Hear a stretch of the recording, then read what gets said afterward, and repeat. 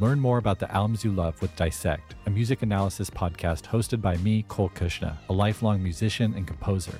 Each season of Dissect dives deep into a single album, forensically dissecting the music, lyrics, and meaning of one song per episode. Our newest season is covering Tyler the Creator's Igor, a beautifully honest album in which Tyler explores love, communication, masculinity, and truth. Listen to Dissect today only on Spotify, because great art deserves more than a swipe. This episode is brought to you by eBay Motors. With over 122 million parts, from superchargers and brakes to exhaust kits and beyond, eBay Motors levels your baby up to its peak performance. And with eBay Guaranteed Fit, your part is guaranteed to fit your ride every time, or your money back. With all the parts you need at the prices you want, it's easy to bring home huge wins. Keep your ride or die alive at ebaymotors.com. Eligible items only. Exclusions apply. This episode is brought to you by Cars.com. When you add your car to your garage on Cars.com, you'll unlock access to real-time insights into how much your car is worth. Plus, view its historical and projected value to decide when to sell. So when the time is right, you can secure an instant offer from a local dealership or sell it yourself on Cars.com. Start tracking your car's value with your garage on Cars.com. Cold open question of the week, Kaz. What's up, Dave? Bigger moment in wrestling history. Sami Zayn and Jey Uso hugging or Hogan slamming Andre? Oh, man. I don't want to be a prisoner of the moment or have any recency bias right now. But only one of those moments made me cry, so definitely wasn't. I didn't cry. Wow. I'm kidding. Let's not dwell on it. Let's just start the show. Let's go. What's going on, jabronis? It's Pitch Mr. Perfect, Skylar Aston. Hey, this is Bruce Pritchard. This is Roast Battle Season 1 champion Mike Lawrence. Husky Steve Kazee. This is Trey Kirby. This is your girl, WWE superstar, the legit boss, Sasha Banks. Hi, this is Lillian Garcia. My name's Kevin Owens. I'm Shinsuke Nakamura. I'm AJ Styles, the phenomenal one, if you will, and you're listening to the You are listening to the Masked Man Show. The Masked Man Show. The Masked Man Show. Welcome to the Monday morning Masked Man Show with Kaz. How you doing, buddy? I'm doing good. Could be doing better. Rest in peace, my good friend Hovain Hilton, man. Legend. Loved that man. Love that man. Brooklyn, we lost a good one. But other than that, man, doing all right. Doing okay. Well, we're here on Mondays. We're going to be here every Monday going forward. Welcome to the new Ringer Wrestling Show. We're going to be on Thursdays as well. We're going to be doing a whole new thing Doubling here. up. And here, as I think might be usual, to talk about his matches of the week, but also, more importantly now, to break down the Survivor Series 2022, our good friend Phil Schneider. How you doing, Phil? Phil, what up, boy? Doing good. Happy to be here with you guys as always. My daughter has got a new thing where she decides to wake up at 2:30 in the morning and scream and not go to sleep for 2 hours. So that's been awesome. Nice. So I'm going to be drinking Diet Coke Elon Musk style to try to get myself a little energy and fired up. Let's end it there. Let's talk Survivor Series. The big Survivor Series show is on Saturday. Yes. This is your official recap and review. Well, it was a really good show. I was saying to Brian before we came on the air, producer Brian Waters, that it was I think the overall vibe was a little bit more lo-fi than I thought, than maybe I had anticipated, but it's not a bad thing. It was a really, really good, it was a solid show. And I think measured against just about everything else that WWE's done this year, that moment at the end, the post-match celebration by the Bloodline was about as high an emotional high as you could imagine WWE pulling off. Every week, I feel like we come on here and we say, is there any way WWE could have seen this Sami Zayn thing coming? Is there any way this could have, like the plan they could have possibly expected it to be this big, this over? Watching that reaction, feeling that reaction at the end of the match on Saturday, I mean, I don't know if you can ever predict that sort of thing. That was magic. What did you think, Kaz? Dave, I've been sitting with this thought for the past 72 hours now. Mm-hmm. And I was going back and forth on whether I want to put this on the record or not, just in case I feel very stupid much later on in life. But I'm just going to go on and say it. The Rock can only ruin this storyline at this point. That's how good this storyline has been, yo. The payoff, the setup, like, we've all just been penciling in, okay, eventually we're going to get Rock Roman, and that's the story we're all really building towards, right? Like, obviously, you know, who's the real head of the table, who's the real tribal chief, all this type of stuff. But a funny thing has now happened on the way to this dream Hollywood WrestleMania match that we've all been sort of like waiting for.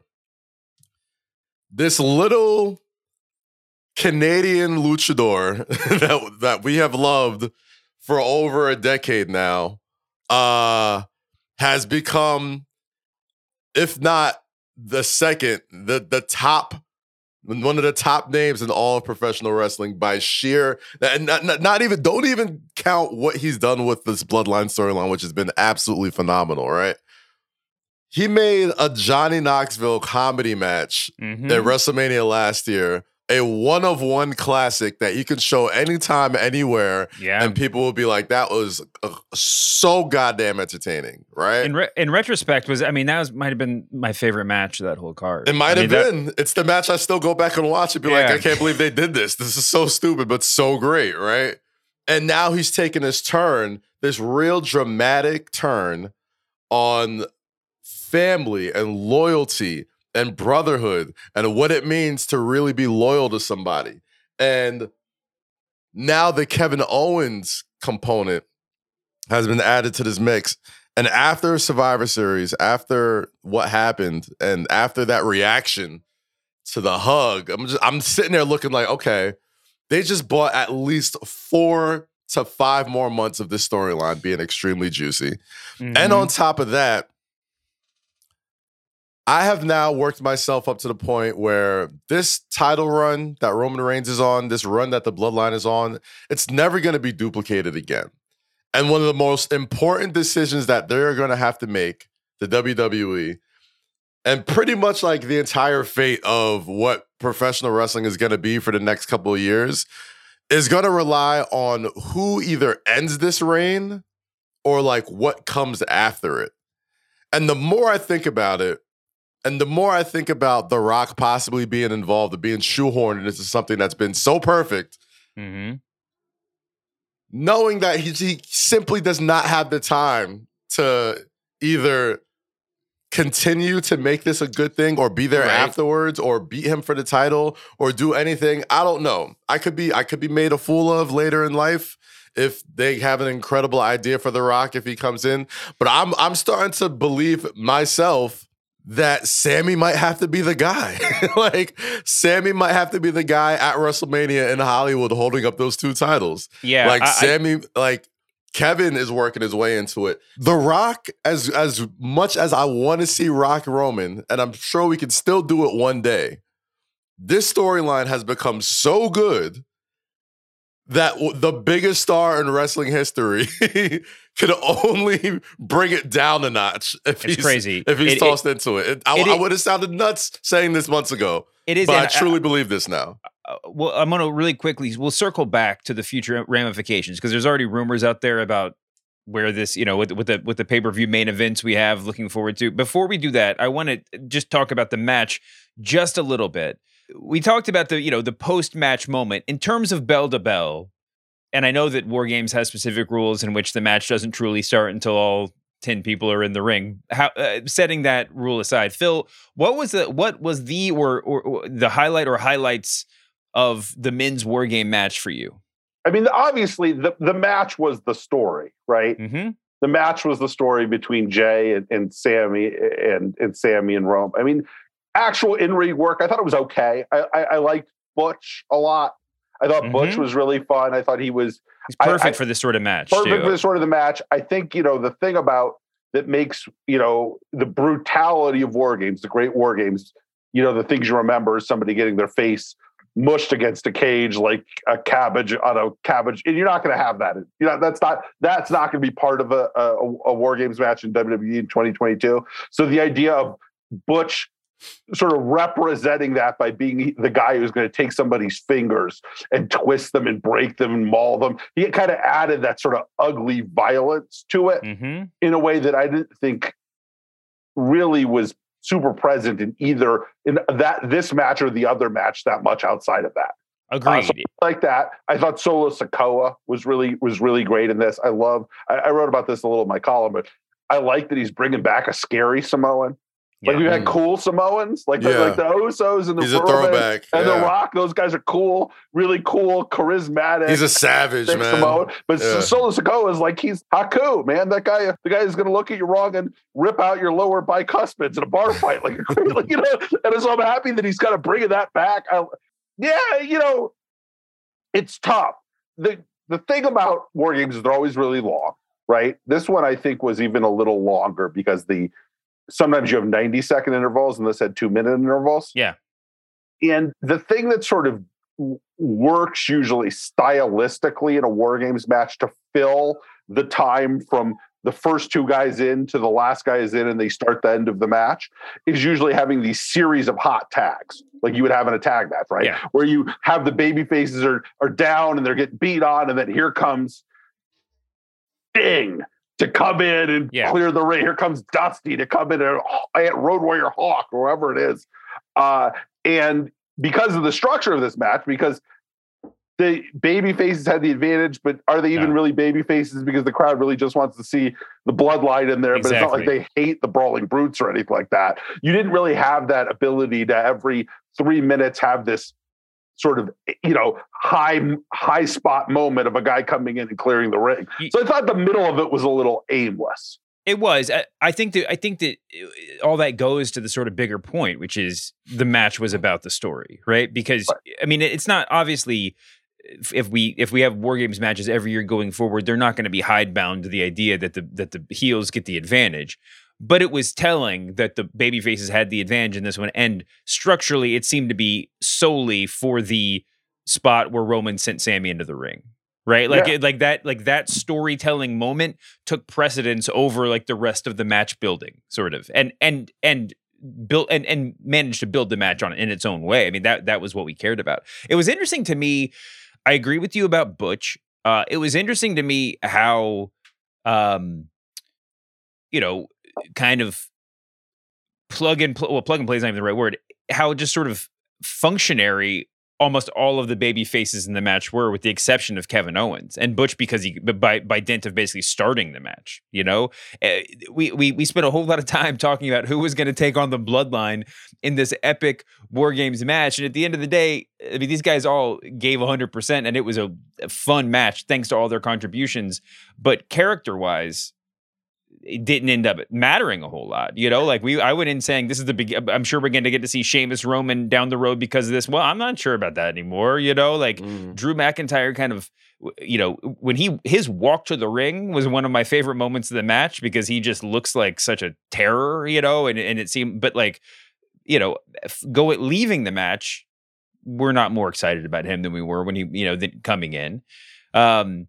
I thought it was a really fun match, man. I thought the women's match, and we can talk a little bit about it in a second, but the women's match in some ways checked the boxes for sort of the old school WarGames like highs in a more effectively than the men's match. I thought the men's match was really, really good. And at the end of the day, it was about Sami Zayn. I mean, that's what's so wild about it. And you're going to remember the moment. You're going to remember the hug. You're going to remember all that setup. You're not going to remember Drew McIntyre at all, and that's fine. They really pulled off what they were trying to pull off, right? And that isn't necessarily the bell-to-bell match. I think what made the match so unique was there was so much said without words or actions, right? Like there was so many uncomfortable pauses. There was so much silent communication between Roman's faces and Jay's faces and Sami's face. It's true. This match was all about, several months ago or years ago when Heyman was on this show and Roman was talking about they're making filet mignon, they're making movies on SmackDown. This isn't fast food. You're gonna have to let it kind of marinate to really get what we're trying to do. This was all Roman Reigns in his full-on mob boss character that he's, acquired since being named the head of the table, right? Like, the way he kind of game planned sending Jay out first, sending Sami out first. Well, Sami going out there first, then sending Jay out there.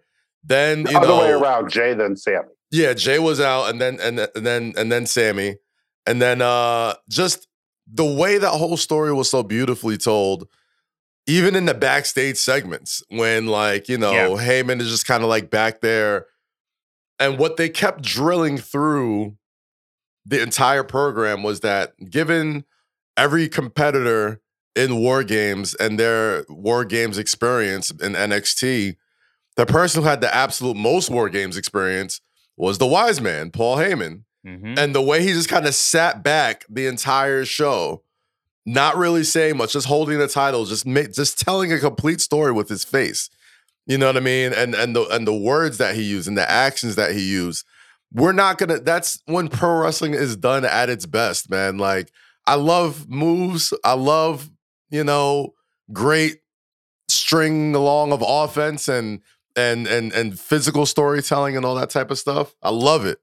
But what makes pro wrestling so good and when it's at its best is when you don't remember any of that.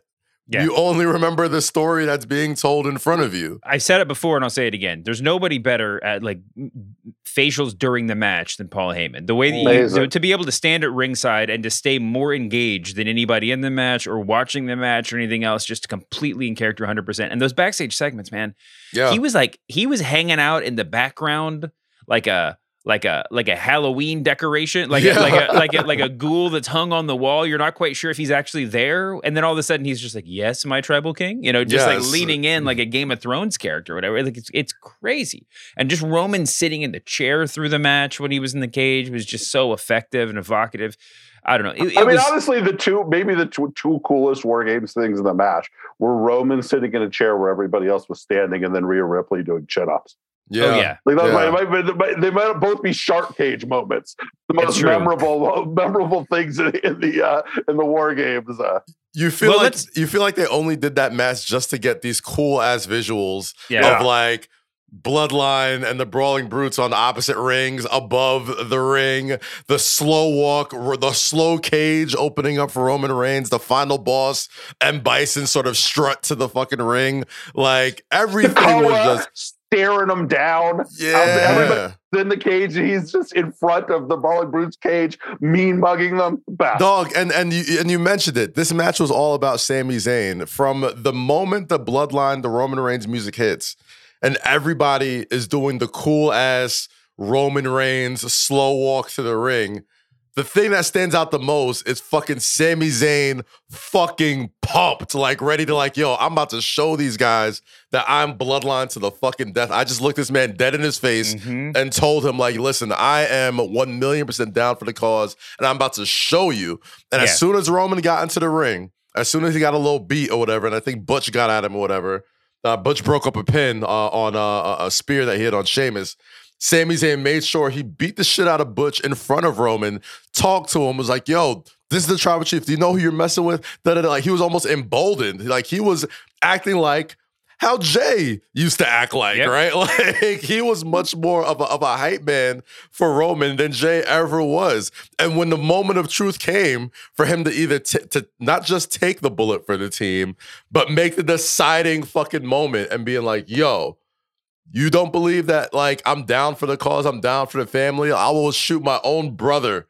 I will kick my own brother's face off for the fucking for the cause. You know what I mean? And Owens and Zayn will have, can play the hits because they have hits, right? Like they can do stuff. They can evoke previous matches because they've earned it. But man, talking about writing a story, there is no better song to have on your set list to close the night than the haluva kick into grabbing Kevin Owens' head as he's going down and just sort of kissing him goodnight, right? I mean, it is such a great visual and such a great storytelling device. It's cool, like I said, that it evokes the past, but it's also just on its own. Play that song over and over again. It works, so it always gets the crowd going, and it deserves it. Let's talk about Sami doing it too, right? In the sense that if you go back to their relationship, going back to the start of it, right? It's Kevin that always. Kevin's always been the vicious one. Kevin's always been the cold-hearted one. When it's time to cut the cord, I'm going to be the guy. He's the one that does it. He's the one that does it, going back to their early days in Montreal biker bars, right? And so the fact that it's Sami this time going, no, it's going to be me today, not you. And these guys aren't going to turn on me, which is interesting because you talked about, Kaz, you talked about it having to be Sami at Mania. But in some ways, it's like, how do you even get there from here now? He proved himself, right? Like now it's like maybe you just have them be together as a force now for a while, rather than necessarily, everybody's always talking about how do we end this? Where does this go? Who turns on? You're absolutely right. I'm glad that you said that, because a lot of the conversation about Roman Reigns that Kaz alluded to earlier up till now has been the sort of like Stations of the Cross. Like, we feel obligated to have this conversation about who will end the reign. How long can Roman be champion? Now that Roman's on a different work schedule, how long could he possibly hold? Should he be holding both belts? Like, a conversation people aren't necessarily having, but we're going to start to have very soon. Roman Reigns contract situation. Oh, yeah. What's that going to look like after WrestleMania? But I think what's important, what's significant now is that we're not talking about this we're not having obligatory conversations. We're having this really urgent conversation suddenly of like Cody Rhodes was the most over babyface in wrestling when he got hurt. He might get booed if he wins the Royal Rumble. Like that's the play. That's where we are right now. And by the way, that's a bad problem. I mean, that's been a problem that WWE's faced in the past. I'm excited to see how new look WWE wrestles, no pun intended, with an issue like that, because it doesn't have to be a bad thing, right? You can find a way to make it work. This episode is brought to you by eBay Motors. Passion, drive, and patience. The formula for winning championships is also what keeps your ride or die alive. eBay Motors has everything you need to maintain your vehicle and level it up to peak performance. Superchargers, roof racks, exhaust kits, LED highlights, and more. Whether you're into speed, power, or style, eBay Motors has you covered. With over 122 million parts for your number one ride or die, you'll always find exactly what you're looking for. And with eBay Guaranteed Fit, your part is guaranteed to fit your ride every time, or your money back. Because with eBay Motors, you're burning rubber, not cash. With all the parts you need at the prices you want, it's easy to make your car the MVP and bring home huge wins. Keep your ride or die alive at ebaymotors.com. Eligible items only. Exclusions apply. So here we go. Spoiler alert. According to internet rumor, that the current plan, we don't know exactly what Roman's WrestleMania dance card is going to look like, although there have constantly been hints at Cody Rhodes winning the Royal Rumble. Also, obviously, The Rock coming back, as you talked about before, is a going concern.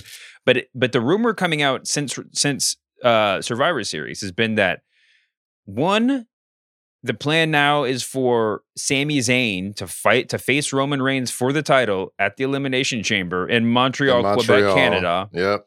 And then secondary to that we might be looking at, I think I fantasy booked this last week. We might be looking at Sami Zayn and Kevin Owens against the Usos for the tag titles at WrestleMania. So obviously that is a notch below Sami Zayn versus Roman Reigns on night 2 of WrestleMania for the title. But cards are always subject to change. They are. But are Montreal cards subject to removing your biggest Canadian export from the top of the? Kofi Mania started at Elimination Chamber. Sure. He was not scheduled to win the World Championship going into that WrestleMania. Sami Zayn was not supposed to. He's not supposed to be here. He is not supposed to be leading off our Survivor Series coverage going into the meat of the wrestling calendar, which is about a month away, starting with the Royal Rumble, right? Like, he wasn't supposed to be here. Who's to say from now until we get to Montreal, where we probably assume Sami is either going to lose or, put up a hell of an effort in his home court, in his home city, that they don't say, you know what? We got to put this guy in the main event. We got to we got to turn this into a triple threat. We've got to figure a way. This guy is so over. He has told such an amazing story. And if there's any way, and again, one thing we need to really keep in mind for all this stuff. This is going to be the first post-Vince WrestleMania of our lifetime, right? If there is any moment, and the reason why this is so important is because as great of a run as this Bloodline Roman Reigns story has been, the inevitable come down from that is so important because Roman is not going to be doing this time next year. I could almost guarantee you that. Like, the man's going to need some time off. Yeah. If he loses this title, it's not like he's going to be on Raw the next night, right? Like, you could almost guarantee he's going to be gone for a minute. So the decision of who not just wins the title at WrestleMania, but basically has to carry the show going forward for the next several months until it's time for a big Roman Reigns payday is so important that now you got to start really contemplating, is the person that can carry the show already on your roster? Is he already on TV? Do you trust him this much with everything that you've given him in the past year to be like, we can give you the ball for at least the next 6 months and know you can run with it? Who knows if Sami Zayn's that guy? I don't think it's Cody Rhodes. I saw what Cody Rhodes with the ball looked like.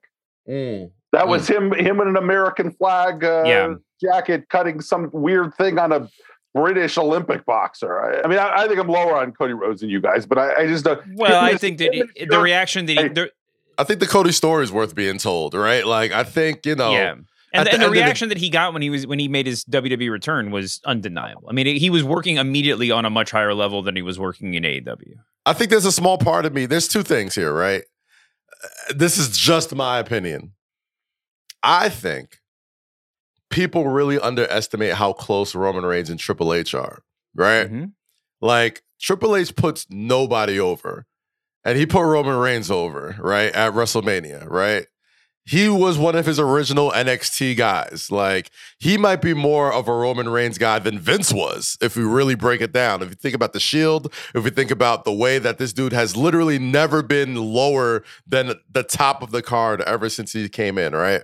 Then you got Cody Rhodes, who we all kind of see if he doesn't win the Royal Rumble and isn't in the main event, and you have that family story and, the Rhodes and the bloodline and who's all this, like, that all makes sense.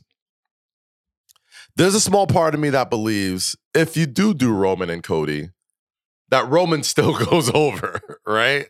Yeah. At WrestleMania. Yeah. But the story that makes sense to me is Roman and the bloodline crumbling from within.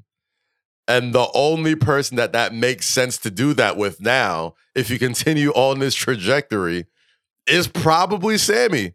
A Sami victory over Roman Reigns might fucking dwarf Yeselmania.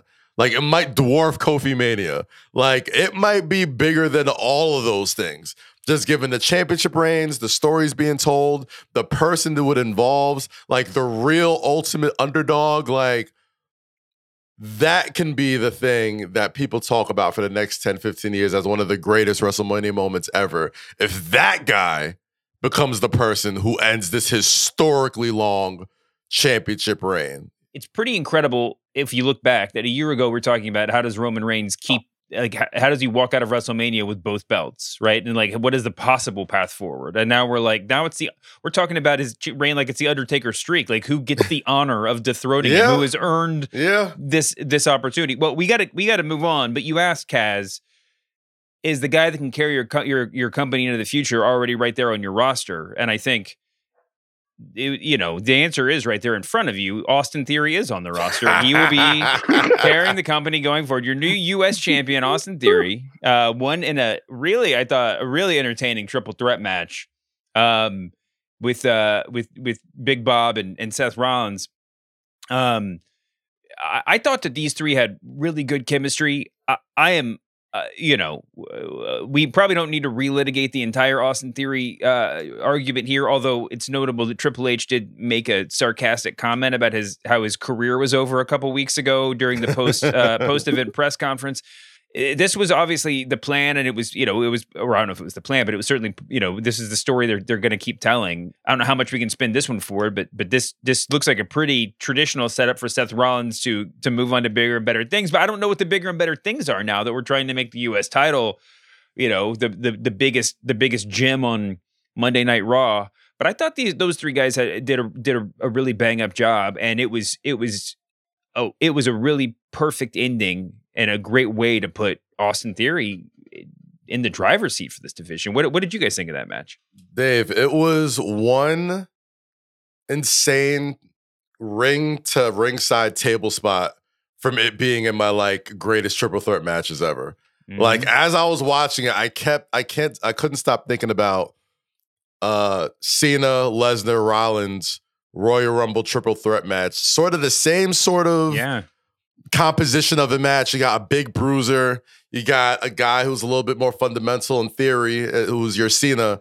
And you got Rollins, who might be like your king of the triple threat matches now, just because he's a mixture of all that shit. He can be strong, he can be hardcore, he can fly, he can be technical. He can literally glue all these pieces together. Yeah, he can fill in the gaps really well, especially for a wrestler of his stature. He fills in the gaps incredibly well for any triple threat match, right? That being said, I think it was an incredibly slick move to get the Austin Theory rehabilitation program on the right track that I kind of saw from jump when he kind of failed on this Money in the Bank cash in. I don't necessarily think that this is over between Seth and Austin Theory, though. I think they're gonna dance a little bit more before the year is over. Especially, I think now you make the case for a one-on-one match for the United States Championship that truly elevates Austin Theory and solidifies him as a guy who is a major player.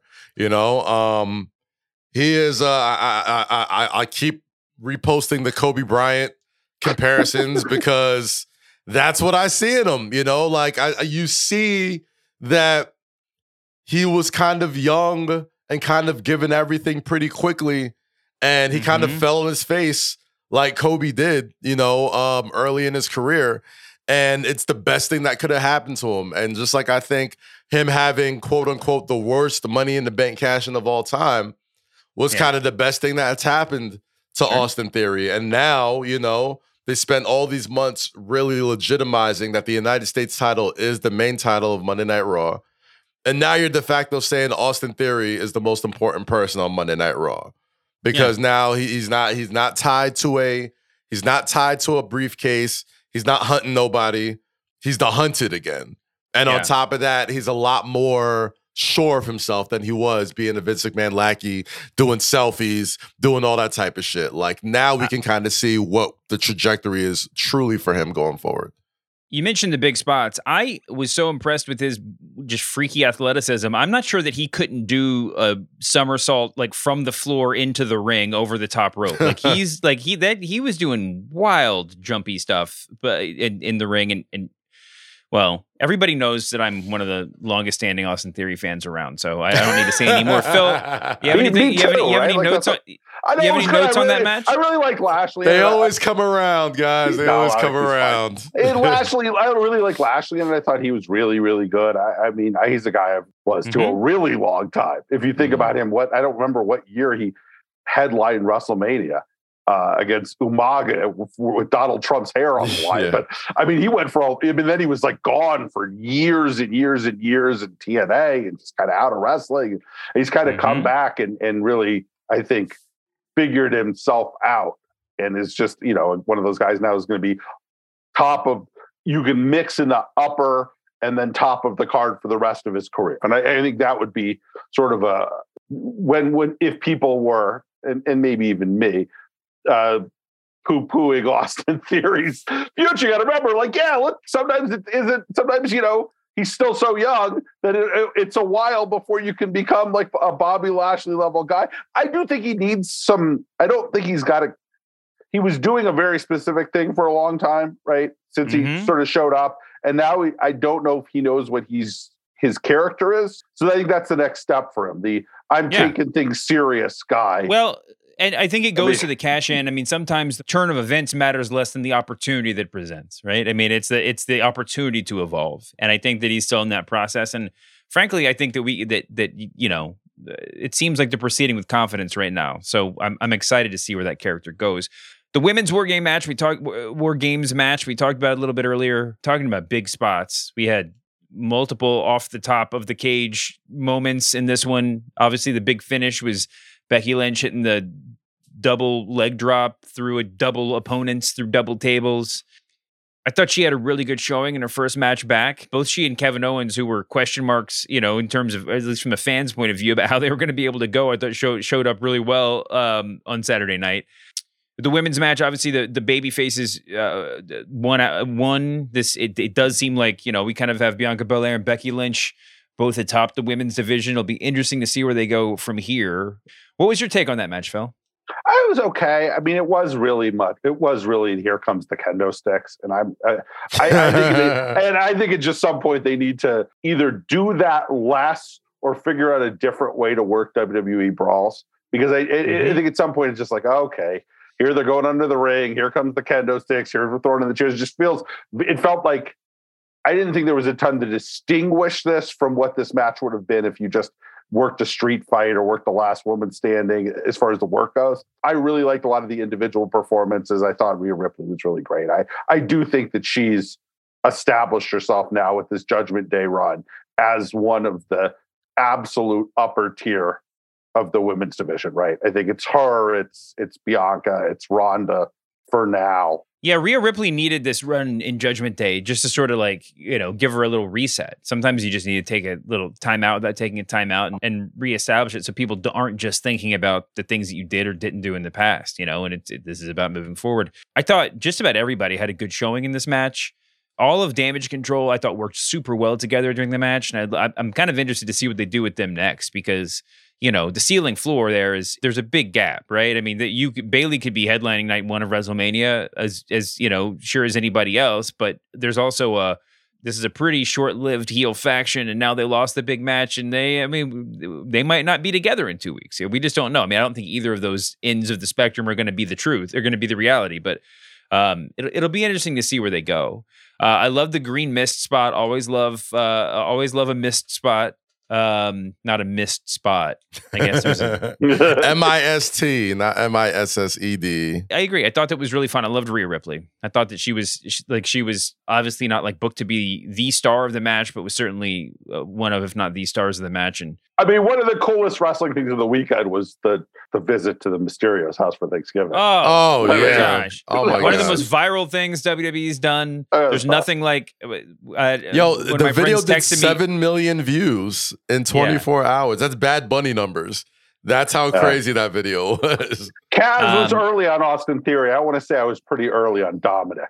You can go back. Yeah. You can go back to. There's columns I've written as when they were still attacking. It was like, okay, now it's Dominic's time. They're going to do this turn, and Dominic is going to either stink or swim, and you got to give it up. The guy's swimming. I mean, he's quietly the biggest heel in the company right now, right? For sure. He's got Eddie's blood running through his veins. Don't forget about that. That's like he's not. Who's his biological father? We don't remember who his biological father is. That makes sense. The Ray answering the door in his mask was one of my favorite parts of that video, and maybe of just wrestling over the past couple of months. Well, no, it was even cooler than that, because you can see the way they did it was like the wife answers the door. She goes, why are there cameras here? And then Ray goes and gets his mask. Yeah. It's not like he's eating Thanksgiving dinner with his mask on, but he's on the cameras there. He's not going to show up on a camera without his mask. You're right. So he's kind of putting it on, like, oh shit. No, I know. This is my by the door. Really well done. Even down to them blurring out his face in his wedding photos, in the background and shit. I was so great. This was fantastic. This episode is brought to you by Jiffy Lube.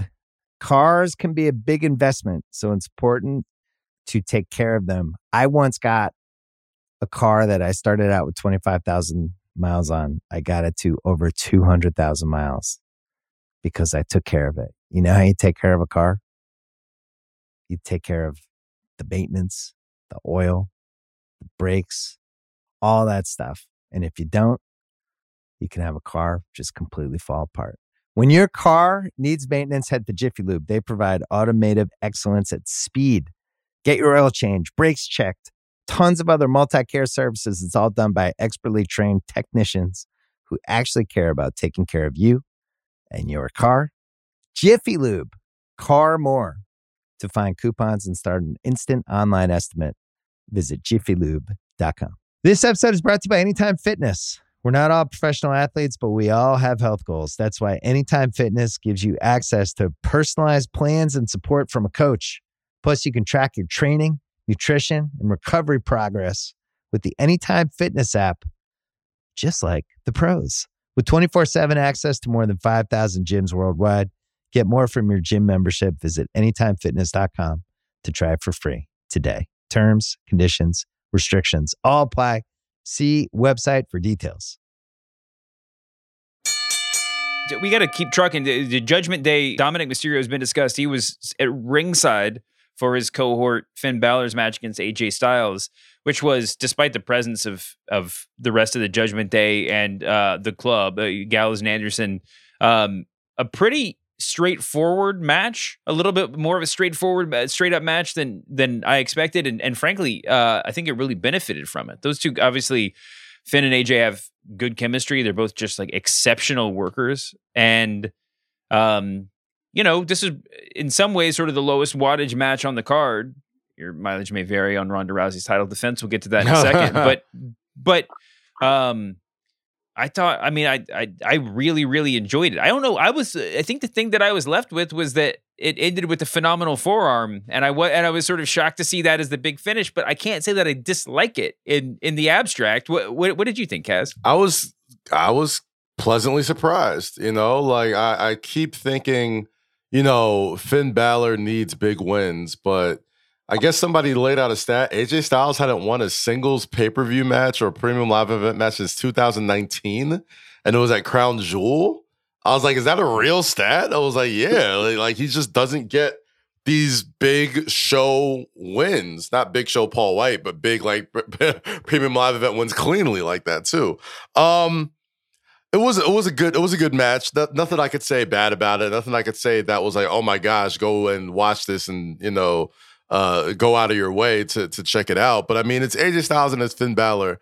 And me personally, as much as I was pleasantly surprised that AJ Styles won, I do believe Finn Balor kind of needed the win more. I still think there's more rehabilitation that's kind of needed to be done with him as a serious sort of top-level competitor.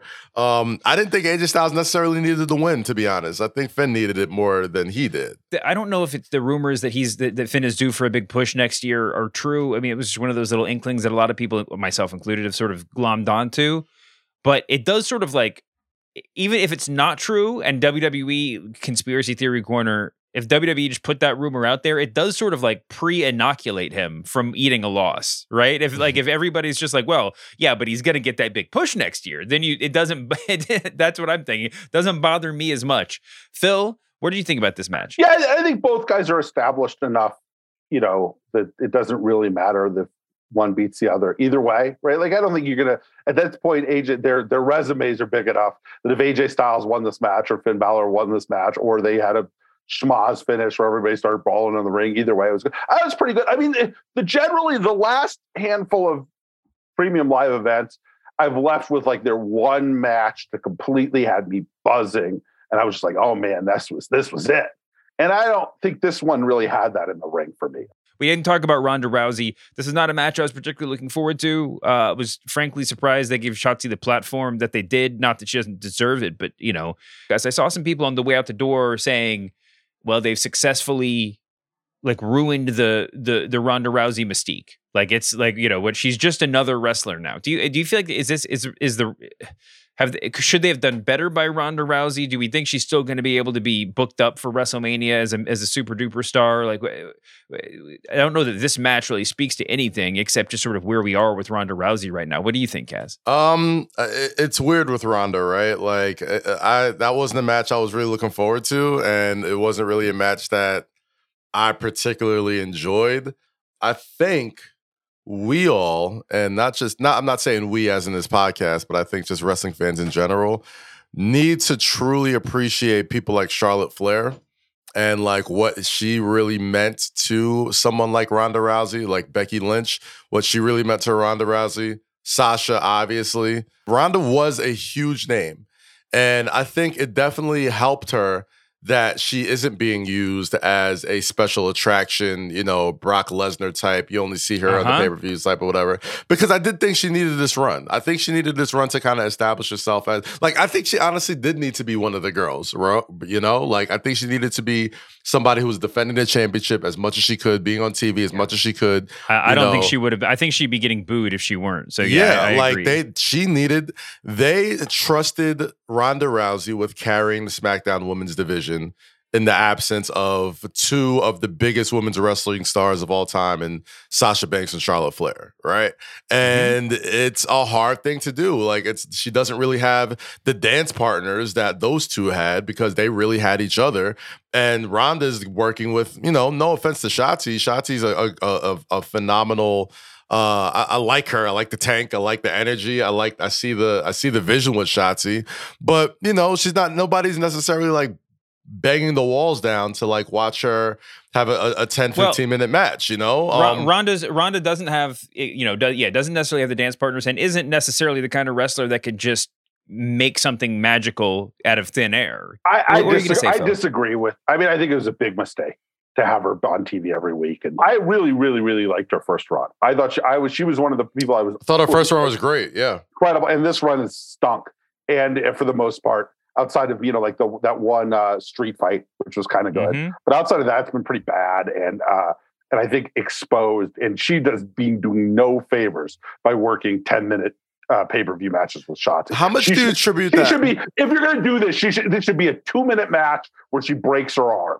Yeah, but how many times can you do that? That is the Ronda Rousey problem, and we will return to the Ronda Rousey problem, I'm sure, in coming weeks. We got to run. Before we do, Phil, do you want to tell us what your 3 matches of the week were? Yeah, sure. Jericho, Ishii, which I thought was just a completely bizarre, weird thing to have happened on TV. That they just start in the middle of a. That's one of the cool things about AEW. One of the things I wrote about is they just kind of sometimes will do some shit, right? They'll go, Jericho will say, what would be cool is if we brought Ishii, you flew Ishii over from Japan and you let him chop my chest bloody on TV. And we do the whole thing about how I used to have him be my young boy, my shoulders when he was in the War Dojo 20 years ago. And then Tony Khan's like, yeah, sure, I'll send him a flight ticket. It sounds like a great idea. And then they have this awesome match where Jericho, who is a complete nut at 50 years old, for saying that, okay, I actually just want to go ahead and do an Ishii match. And I don't want to work, I'm not going to work a Jericho match. He'd have every right to have work a Jericho match. He's the name. He's not like Ishii's the guy who anybody's checking. Jericho's the biggest, one of the 2 or 3 biggest stars in AEW. He's like, nah, we're just going to do your thing. And I'm going to have you beat me to a bloody pulp. I wrote in my column, it's the year of the bruise. That's what 2022 is, right? You got Cody, you got Sheamus, now you got Jericho. The year of the bruise, man. He opened us. I just thought, what a weird thing. What a cool match. What a thing that's only AEW would do. And I thought that was great. I wrote up the WarGames match, which we talked a lot about today, the Bloodline WarGames match, mainly just for the perfect way they pulled off the Sami thing rather than anything that happened necessarily in the ring. And then I got a little weird, as I always do, and did a 3-way from AIW, which is a Cleveland independent promotion that's been around forever and has had a lot of really, great wrestlers go through it. Gargano started there, and they ran a 3-way for their Intense title, which is kind of their hardcore title that was about as good in ECW plunder brawl as you ever see between 3 guys. I don't think any of you guys have ever heard of any of them, but Derek Dillinger, Matthew Justice, and Kaplan. And the match was set up. It felt like in the back, they said, guys, we need a new entrance ramp. This entrance ramp is getting pretty old and pretty rowdy. Hey, you guys destroy the entrance ramp with your body. And the match, at one point, Kaplan, who's a big guy, probably 300 pounds, does a flip senton off the top of the rope, trying to land on people on the entrance ramp, and cuts and bangs a hole in it with his tailbone. And then Matthew Justice takes Derek Dillinger and Death Valley drivers him through the entrance ramp, creating this giant hole. And it's like, in the WWE, you see stuff like that. There's a crash pad and a stunt coordinator. Yeah. And this is just clearly no, this part of the ramp was getting a little warped. Check out Phil's piece. It'll be up by the time you're listening to this on TheRinger.com. We got to roll, Kaz. You want to get your plugs in on the way out the door? Yeah, catch me on MSG Networks all week long. FanDuel, Inside the Lines, MSG PM, MSG Betcast. I'll be calling Knicks games, Rangers games, all that type of stuff. You catch me on my podcast, Say Less with Kaz, Loki, and Rosie. We took a little time off for a little bit, but we are back this week. Make sure you subscribe to youtube.com/Kazima, wherever you listen to podcasts. And like I said in the beginning of the show, rest in peace, Hovain Hilton. You're a legend. We'll never forget you. And New York City, we lost a great one this weekend, man. We're all really hurting, but we're gonna continue and be strong, man. Rest in peace, Hovain Hilton. You can find me here. You can find me on the Press Box. You can find me on the Book of Wrestling. And you'll be finding the Masked Man Show with Kaz here every Monday and Thursday going forward. The Ring of Wrestling Show's got a whole new schedule. Formal announcement forthcoming. Thanks as always to beautiful Brian Waters, our intrepid producer on this Monday show. Apologies as always to John Moxley. Bon voyage. We'll see you back here on Thursday, humanoids.